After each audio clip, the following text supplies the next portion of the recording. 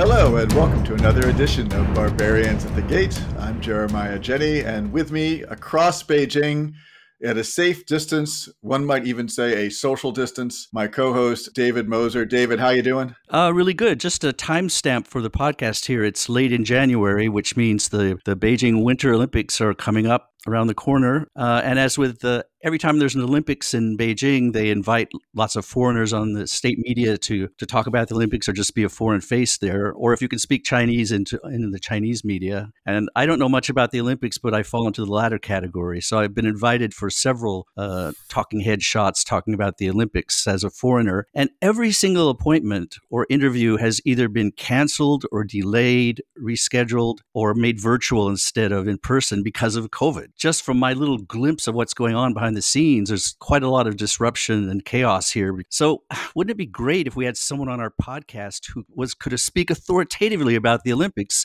who might give us some background and insight into these problems that Beijing has with its Olympics? Well, David, thank you for such a spontaneous and smooth segue, because in fact, we're really pleased to be joined today by Mark Dreyer. For nearly 14 years, if it's about sports and there's a China angle, Mark has been the go-to Lao Wai. He is known as the China Sports Insider, worked for Sky Sports, Fox Sports, AP Sports, lots of sports, covered major sporting events on 5 continents, including 3, soon to be 4 Olympic Games. He has his own podcast. He co-hosts the China Sports Insider podcast, which is based on his website, China Sports Insider, which used to be called the Leaning Tower way back in the day, covering sports news in China. He's been here since 2007 and is the author of a new book, Sporting Superpower, An Insider's View on China's Quest to be the Best, just released this year. Welcome to the podcast, Mark Dreyer. Thank you very much. I'm pretty speechless after that, so I'll just have to take a minute to calm myself down. Well, take as much time as you need, because we're really pleased to have you on the pod. And David and I just finished this book, and it's really, I'm a sports fan, I'm a China fan. David is a China fan. I mean, a lot of these stories that you talk about in this book, which covers kind of the period between the Olympics. I remember the headlines, but it was so fascinating to kind of get behind the scenes. And I have to ask you,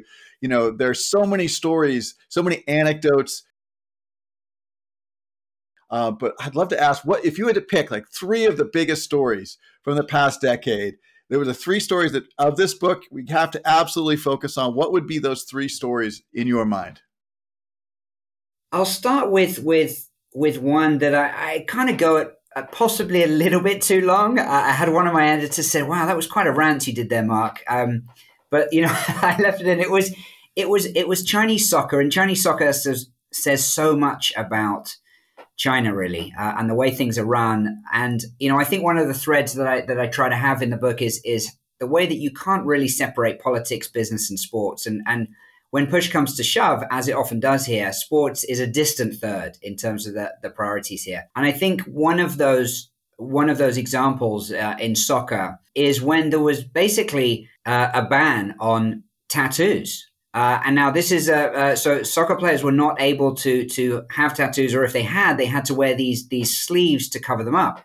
And this is pretty difficult for one of the guys. There's a left back who was rumored to be interested. Chelsea were interested in him at one point. He's a pretty good player, Zhang Lipeng, and he has tattoos all the way up his neck. And so basically, it was without wearing some kind of neck brace, he was mysteriously injured for several national team games. Well, this was kind of under the microscope.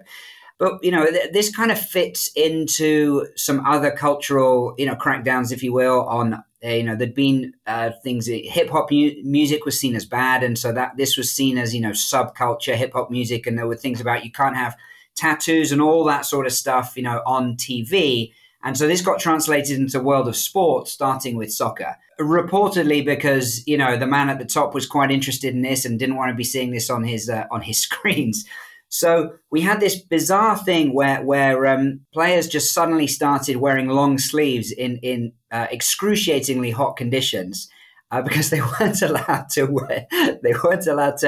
expose their tattoos. Now, you might think this is kind of a bit silly, but the thing that most frustrated me about this was the fact that soccer is a game where you have to express yourself. You have to have freedom of expression on the pitch. The best players are the most unpredictable, the most creative. If you know what someone's going to do with the ball at his or her feet, then it's easy to defend against, right? And some of the best players in the world have tattoos. It doesn't seem to affect their soccer ability. And I think it doesn't mean having a tattoo makes you better. But tattoos is a way that, young people today, and I sound old when I'm saying that, but they like to express themselves. It's part of who they are. It's part of their creativity. And I do think that when you start to stifle that creativity off the pitch, it's going to translate into stifling the creativity on the pitch. Now, perhaps it's a bit of a stretch, but I do think that there is something in there. If the players are going onto the pitch thinking, well, what happens if I do a sliding tackle and my tattoo shield sleeve, like slips out of place, I'm going to get in trouble. I'm going to get substituted off. This is going to be like playing on their minds. It's the last thing that China's players need. They need every advantage, not to heighten these disadvantages that they're already at, because they're already kind of playing catch up from an ability point of view, if we're being honest. So that was just kind of one of the ways where I think politics, such an unnecessary way, sort of interfered with sports. I mean, one of the things you talk about is the challenges that, even though Xi Jinping is China's biggest fan and has kind of pushed for China to achieve a level of proficiency on the soccer field commensurate with China's rise as an economic power, this hasn't really happened. And, we live in Beijing. We hear this all the time from every single person, every single football or soccer fan we meet. I've been hearing it for years. Like, how is this possible? We've got 1.4 billion people. Surely the math suggests we can find 11 dudes who can play this game. Like, my apartment building has more people than all of Belgium. Somehow they're ranked number one. Like, what gives? And one thing I've had, and Mark, tell me why I'm wrong. For taking like individual sports like weightlifting or diving or sports where you can have repetitive practice over and over again, make someone great. China tends to excel at those, but for team sports, you got to start with 22 5-year-olds running around in one single group, following the soccer ball around the field, and kind of go from there. It takes a long time to kind of build that kind of awareness. And I don't know if the way the system is structured, do we have like packs of 5-year-olds running around after the soccer ball so that one of those 22 will emerge as like a potential, future national team player? Or is it way more complicated than that? It's complicated and it's simple. At a simple level, China is a top-down society, and soccer it has to be a bottoms-up approach. It has to be built from the grassroots. So those two things fundamentally are in conflict, and that's why I think China has been unable to sort of solve this problem. We do have a lot of kids running around at the youth levels. We have seen growth. We have seen progress. But China, China expects and demands results instantly. You guys will know, like the cycle of the natural cycle of officials. It's kind of 3 years here and 4 years there, and then you get a promotion. So why are you going to put in place a system that will only bear fruit 20 years from now, right? But you have to start with the 5-year-olds, wait till they're 25. That's when they're going to be at their peak. That's really when China should be showing improvement, if everything is followed to a T, for 20 years. So if you want to, and the football experts will all tell you this, but if you want to kind of measure China's progress, you can't look at the senior team, because we're only 5 years into this. You've got to be looking at the 10 and the 12 and the 14-year-olds and see where they are. And I think there are some encouraging signs there. But again, everyone's expecting, well, China's throwing so much money at this. Why are we still ranked, in the lower reaches of the top 100? Yeah, this brings up an issue I wanted to ask you about, which is the sort of different system, the sort of state-run system for the athletes that's a bit different from Western countries.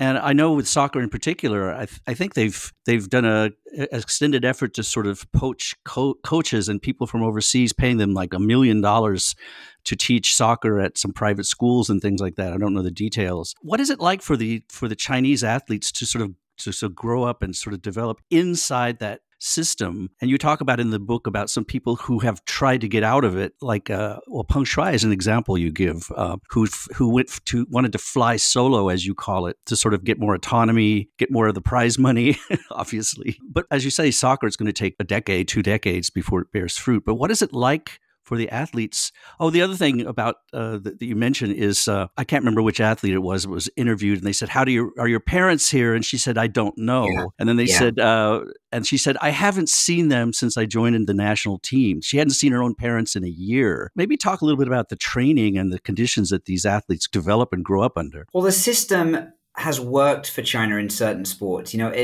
If you throw enough people into, a gymnastics factory or a diving factory, whoever comes out at the top end typically wins Olympic gold. China has done this very successfully. And, there were 51 gold medals, 3 were later taken away, but 51 gold medals at the time of the 2008 Olympics. I mean, that's a phenomenal success. When China looks at other sports and it doesn't see success, they think, well, we're not doing it the way we've always done it, which is, just put more people at it, throw more people at it, and train them harder. This is a real problem. I talk to coaches throughout all sports, and Chinese athletes as well are now kind of coming around to this. But it's not about training harder. It's about, working smarter. Recovery and nutrition, these are things we didn't know about decades ago, but we do now. So it's not a question of like the Chinese soccer team lost, so let's make them run twice as many laps tomorrow. Like, that's actually negatively impacting their development. There was a young, promising, I forget his name, several years ago, a Chinese basketball kid, and they thought, well, perhaps he could be drafted into the NBA. And a coach was telling me, look, the best thing for him, he needs to get out of here as soon as possible because they just overtrain and overtrain. Talking to Stephen Marbury, the NBA player who's now coaching here with the Beijing's Royal Fighters, the second team, not the Ducks. And, he was saying, like, his leaders are basically constantly pushing him to train his players longer. He says he's got it down from 6 to 4 hours, but he thinks it's still too much, right? And so we see this all the time. To give you another example, Xu Lijia, who's a sailing champion. She won Olympic gold in London. Just spoke to her on the podcast a few weeks ago, actually. She carried the flag for China at the closing ceremony of the London Olympics. And she noted that at the Rio Olympics, there was the eldest sailor there was in his 9th Olympics.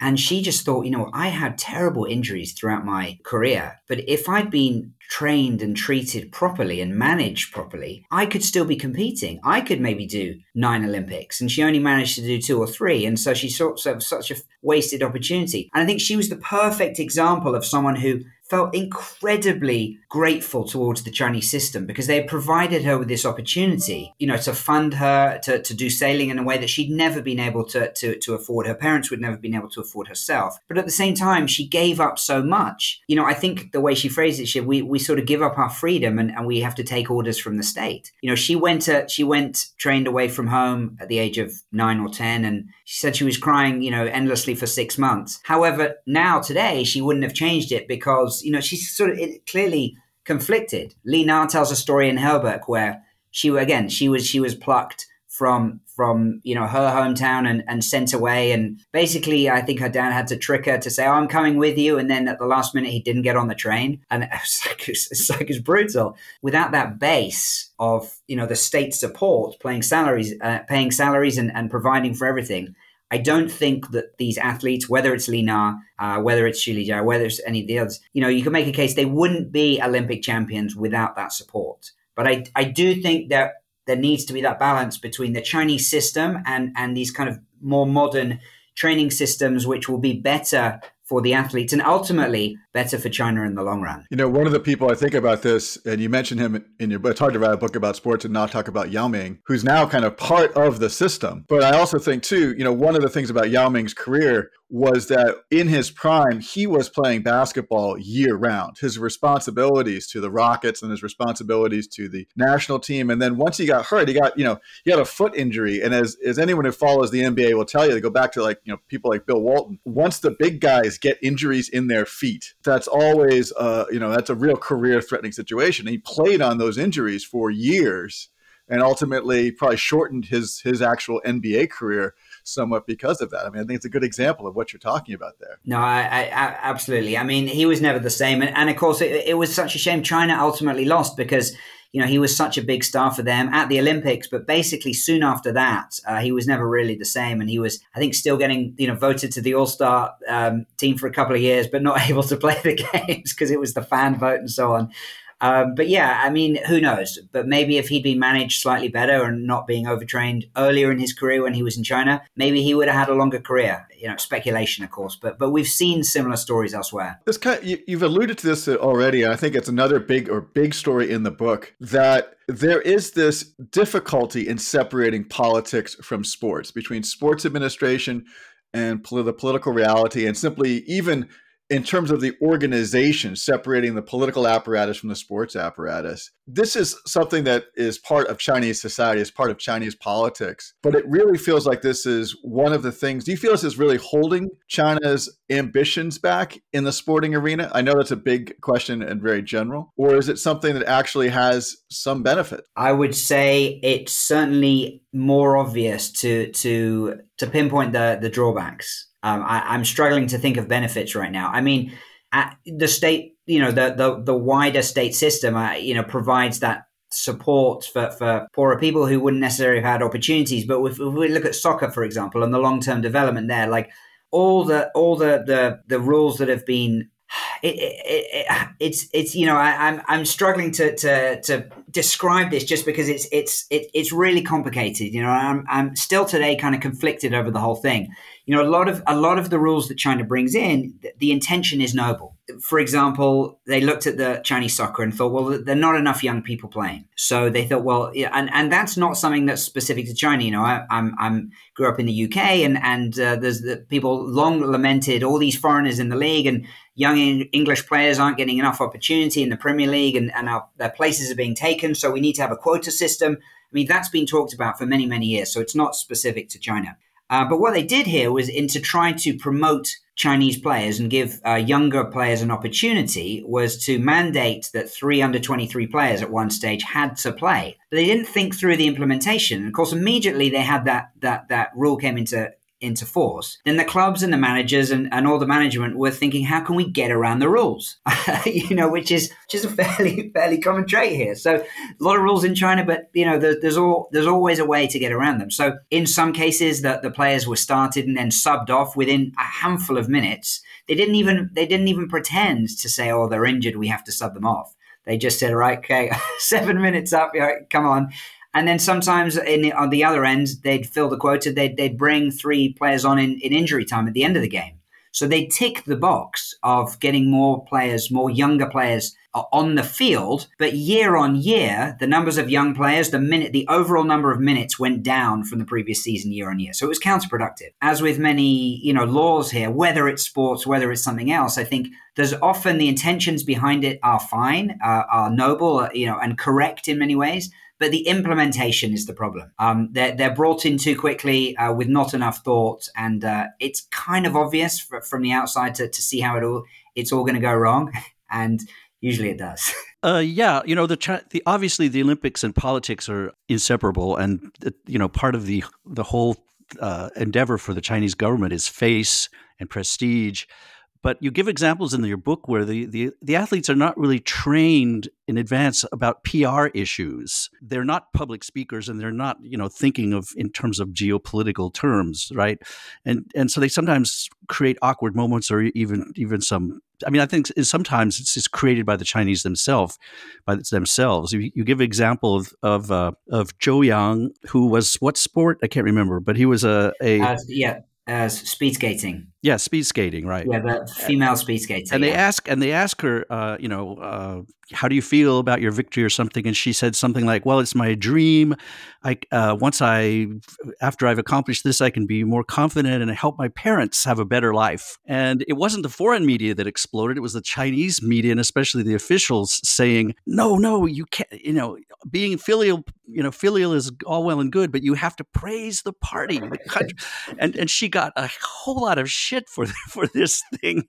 And there are many examples in your book, lots of examples of PR disasters in your book. Can we expect to see more of this, or have they learned their lesson? I expect to see more. I mean, if I just answer that last part first, I mean, at the Beijing Olympics, we are going to get numerous examples of Chinese athletes at press conferences being asked awkward questions about Xinjiang and related subjects by foreign journalists, because it's the only example, the only chance they're going to get to do this. There's no access to these athletes for months and months and months ahead of time.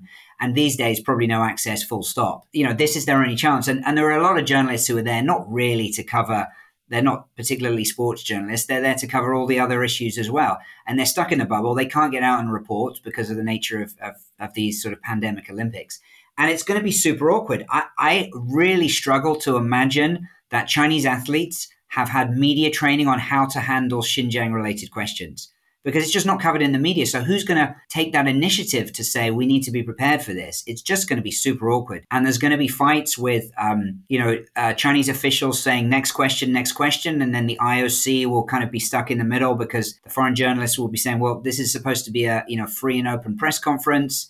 It's going to be a nightmare. Now, of course, none of this will get played to the Chinese public. They won't, none of this will make it through, but it's going to be awkward. I think, that's more specific to these Olympics because of the sort of the geopolitical temperature and the build up. But in the past, it's more just cultural differences, I think. Often, the Chinese athletes are given that sort of supporting wind from the media in the way that Chinese companies are given, the favorable wins from the state.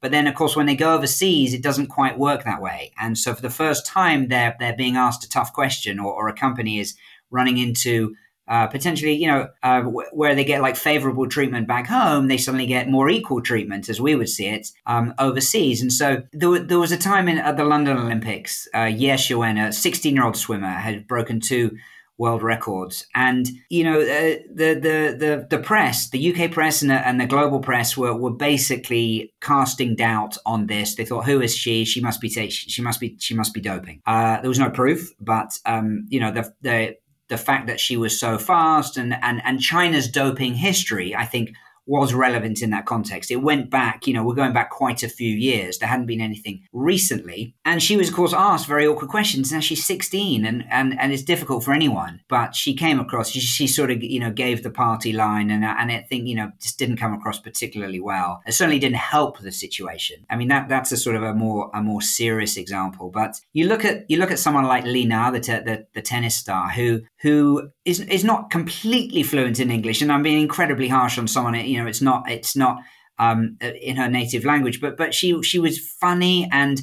she would do encore interviews, and it was good enough that the whole stadium would be in fits of laughter, because she was just really amusing and really natural and really genuine. And so you think from someone like Li Na, what is possible? It doesn't have to be this way.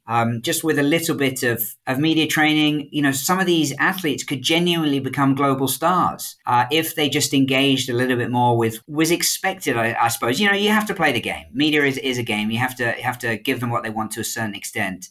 I think we haven't seen too many Li Nas, and there aren't too many on the horizon. But I'd love to see more Chinese athletes sort of spread their wings a bit and become truly global sports stars in the way that the athletes from other countries often become. A lot of it is the language, but enough of them speak English, enough of them that are on tour. So that's not necessarily a proper drawback. But I think there is a lot more potential there. Speaking of the English, I remember many, many years ago watching an NBA game, and there's a clip of this somewhere, but everyone was wondering about like Yao Ming's English, and there's a clip of him, I think it was his first or second year, backpedaling on the court, and while there is no sound, you can read his lips, and his lips are clearly saying, "Do you think you can stop me? You can't stop me." And I'm like, I think his English is going to be okay. I think he's got this down now. You're talking about this the media bubble, or the media inside the bubble, and I got to tell you, Mark, I don't know what you're hearing, but I think it's not just the athletes are going to have some trouble, the Chinese athletes. I think that are we going to be hearing a lot of stories and coming out of the bubble that in this age of kind of decoupling, that a lot of the Chinese officials aren't totally aware of attitudes and how people may react coming into China from outside, who aren't familiar with the way things work here with our health codes, our cell phones, our constant COVID tests, and vice versa. That a lot of the athletes are coming in, and really, I don't know if they're fully prepared for what they're about to be, when they enter the bubble, what that's going to be like. And we're all used to it. We live here. Given that a lot of the media aren't going to have a lot to write about outside the bubble, Are we in for a tidal wave of kind of snarky stories about things going wrong behind the scenes? I mean, what are you hearing? Yeah, I really think we are. I'd love to. I first came here to cover the Olympics, 2008 Olympics. I've always been a big sports fan, never had the chance to do that. So I love the Olympics. I know not everyone does, but I do. I'd love to be talking just about the sports. But I think, unfortunately, COVID and COVID-related issues are going to be front and center. So, for example, a headline the other day that said that the testing standards for testing positive or testing negative are different in different countries, and that China basically has a stricter standard. So you could test negative before you board a flight. You could then, in theory, have a slightly lower level of virus on arrival, yet still test positive when it comes to the Chinese tests. So some of the North American sports leagues, they use a level of either 30 or 35. Now, the Chinese level is 40. The higher you are, the less infectious you are. It's a tougher testing schedule over here. So yeah, that's going to cause some problems. It's inevitable, I think, that people are testing positive in the bubble. I just think with the infectiousness that we've seen so far from Omicron, it's going to get out. And I do think there's a couple of things here, but the Chinese teams are going to be in total isolation. They're going to be in a bubble within a bubble. And we've seen very little COVID so far in China. And so where they have been, there will have been basically zero. So the Chinese athletes, in my mind, aren't going to test positive. And some of the other athletes are going to test positive. I think just sheer weight of numbers. That will mean that a lot of people will start crying foul and think, well, why is it that all your athletes are clean and all ours are not? And they won't necessarily buy the tests. They'll sort of think there's underhand things going on here. Equally, I think a lot of the athletes from overseas, they're used to, you don't necessarily have to get negative tests. You just need to kind of be asymptomatic for a certain amount of time. So there is a policy where you can come back to competing if you test positive. First of all, you test positive, then you're in isolation. You can get back into the competition bubble. But I think just given the way that the testing system is going to set up, they're going to be in isolation for too long. They'll start missing their races. And if we're talking about big stars, this is going to be a big story globally. If some of the big American stars are basically feeling fine, but in isolation after a positive test, people will start to question the whole system and it's all rigged and it's just going to get a little bit ugly. And I think, unfortunately, some of these incidents are bound to happen, just given what we've seen from the virus recently and the thousands of people coming in. Like, something will get through, and then how much it spreads is remains to be seen. But it's going to be looming, if not front and center. It's going to be looming in the background throughout. We look back on the 2008 Olympics, and I'm sure you could speak a lot about that. But now it's 2022. They've sort of had their big coming out party already, and the 2008 was the big one. From what I hear about this particular Winter Olympics, there were a lot of competition for it whenever it was the competition was announced. But most of the candidates dropped out, and it seemed like the only two left was Beijing and Kazakhstan. Almaty, I just wonder if this kind of thing you just were talking about is the luster and the patriotic joy and PR victory of the Olympics wearing off a bit for maybe all countries. But I mean, for China, it seems like probably the enthusiasm must be waning a bit, especially in light of the sorts of PR problems with human rights issues and stuff that you just mentioned. At some point, this has to be, is there a cost benefit analysis here to think about? It's very expensive to host the Olympics, and most countries don't see economic benefit. And so, when you're in democracies and you have to justify that from a city perspective or whatever, often the public is quite against it, the local public, even if the national government wants it. There's only a certain number of countries, of which China is most definitely one, where the money doesn't matter at all. It's much more about the show and the spectacle and the political gains to be made. And so that's why I think a lot of the countries dropped out. Given what's happening in Kazakhstan right now, the IOC are probably breathing a huge sigh of relief that they did give it to. Gave it to Beijing. Are the Olympics losing their luster? Well, for some, yes. And I think because, we started with 6 official bids for 2022, I don't think Beijing initially thought it was going to get it. Oslo was in the running for the last three, and then when they pulled out, they were a strong favorite. Often what we've seen in the Olympics is you do like a setup bid. So you bid, China had bid for the 2000 Olympics, which eventually went to Sydney, and then later came back with a sort of a strengthened bid and won for 2008. And so we've seen that not just in China, but other countries as well. And I think that they were expecting maybe to get 2026.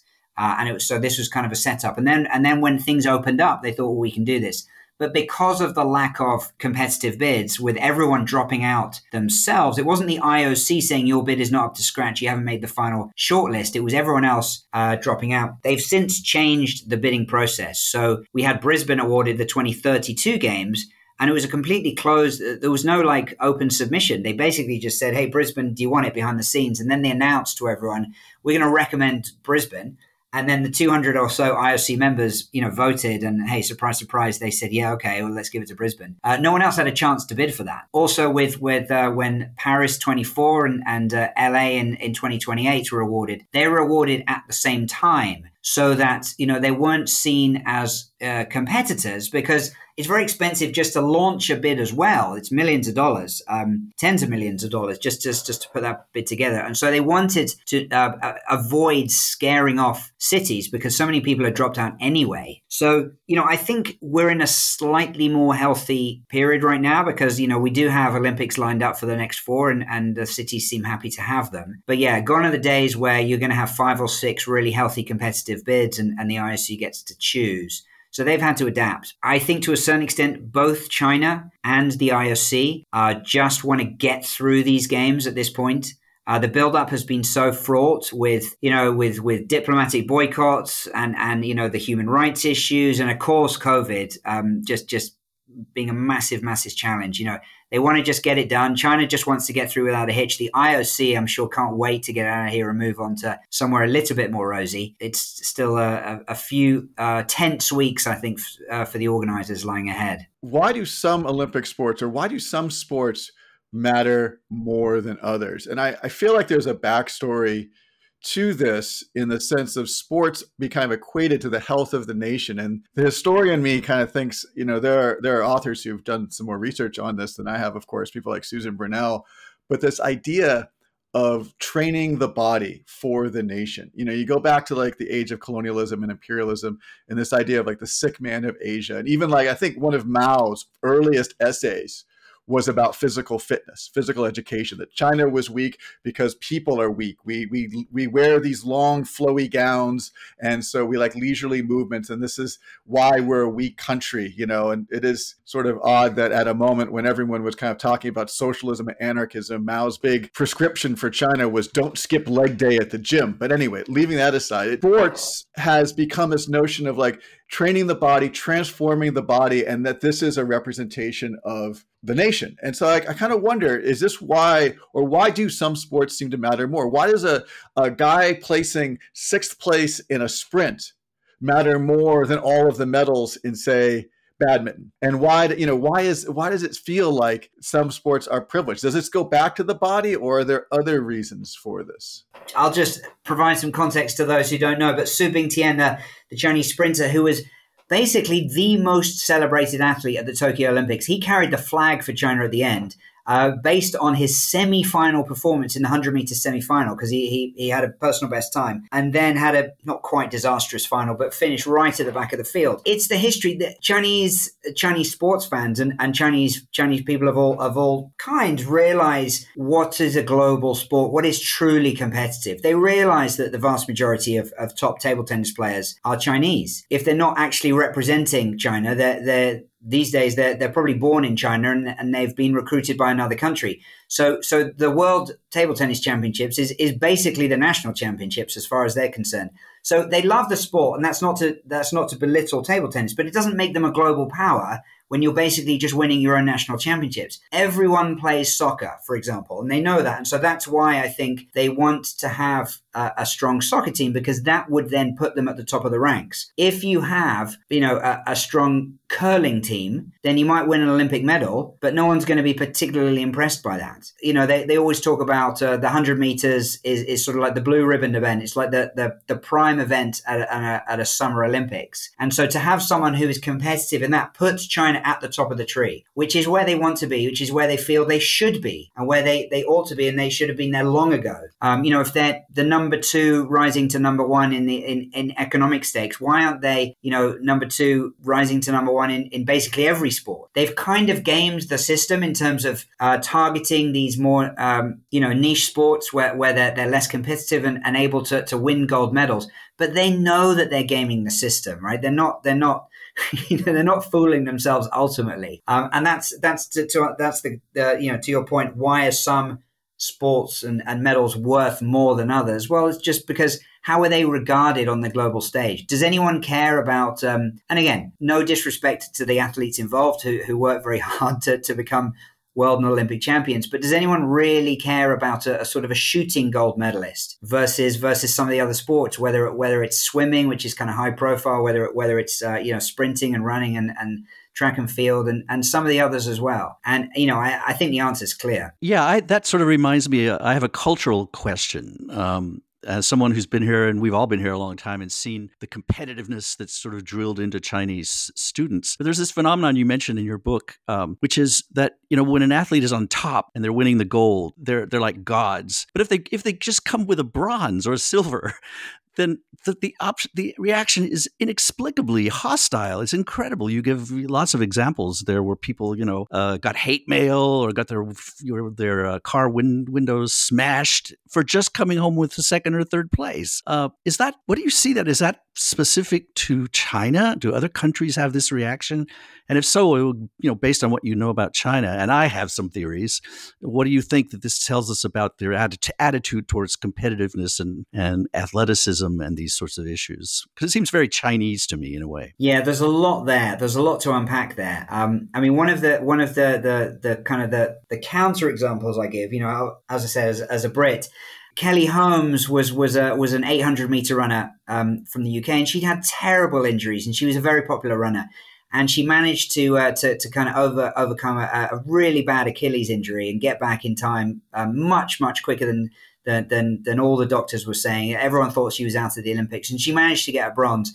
And she was just crying tears of joy. And honestly, I think the whole nation back in the UK was crying tears of joy watching her. And she got a bronze medal. But it meant so much, and people were able to sort of associate with her as a person, as a human, and just so much emotion that she'd poured into it was exuding from her performance. And the fact that she celebrated being basically the third best person in the world at that particular event, but she felt like it was just, it was her Everest, and rightly so, given what she'd been through. Whereas for China, the context is different because there's so many gold medals that the expectation is just, we got another gold, or we got, shrug our shoulders, we got 5 golds today. And so you don't even really know who the people are. And so why do you pay any attention to silver? And I think the pressure on these athletes to perform in that kind of system, if you're not gold, you're no one. Shu Lijiao, the sailor I mentioned before, she told a really funny story where she was talking to her parents and her dad said, yeah, when you won gold, I was just kind of like, oh, that's pretty cool. That's great. But it was when you were named as the flag carrier at the closing ceremony. That's the night I couldn't sleep because China has so many gold medalists. I didn't really see it as a big deal. I was like, what? Your daughter won a gold medal at the Olympics. You didn't see it as a big deal. I mean, I get his point, but it was that extra level of honor. So to become the best of the Chinese nation, there's only one flag carrier. That's the context. That's the background. But what I would say is that we do see things changing. I've noticed things changing. Now, it's not a straight line. Of course, whenever you get to an Olympics, as much as the messaging these days is a little bit more about, hey, we want to have a more healthy attitude to this, and we want to move away from our gold at all costs. Of course, if you're a sports leader and you're tasked with winning as many medals, and you are going to be judged on the number of medals that you win, and so you can't really have consistently. Don't worry about the medals, but make sure you win as many medals as you can at the same time. And so I think there is a conflict there, but we do see people. There is kind of a backlash, if you will, when people are getting criticized for only getting silver, and we had.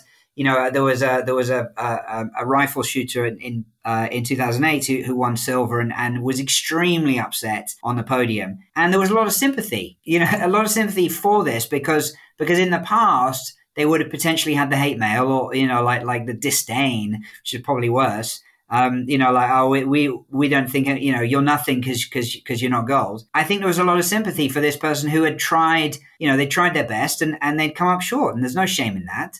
So I do see attitudes changing, but it's not a straight line. Well, Mark, he is the China Sports Insider, and the new book is Sporting Superpower: An Insider's View on China's Quest to be the Best. Mark, thank you so much for joining us. You're going to be covering the Olympics from outside the bubble. Is that right? Or is that correct? That is correct. I did have an opportunity to go inside the bubble, but it's basically like going into a separate country, because if you go in for 20 minutes and come out, you have to quarantine for 3 weeks. And the Olympics themselves only last for 2 and a bit weeks, and I didn't really want to do another quarantine. I've done 3 already, so I'm gonna cover it from outside this time.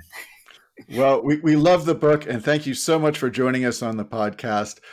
We hope to have you back sometime later after the Olympics. We can talk more about what happened, what are going to be the sports stories going forward. But thank you for coming on. Thank you, David, as well. And for all of you out there, thank you for joining us. It's another episode of Barbarian at the Gate.